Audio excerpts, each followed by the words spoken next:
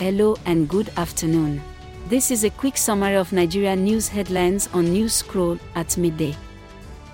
Visit community.newscroll.info and you can leave your opinions, ask questions, and share your knowledge with the growing community. I am Lola, and today is January 17, 2023. Here are the top news headlines, filtered from multiple sources. The scarcity of foreign exchange extends into 2023, despite the CBN's efforts. Report by Ripples Nigeria.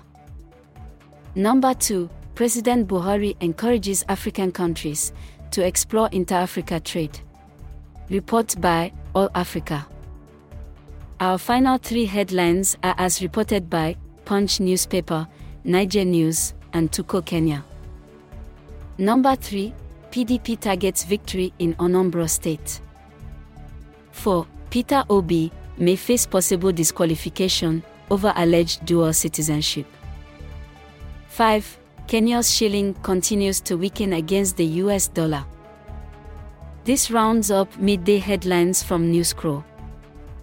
Visit community.newscroll.info to share your opinions.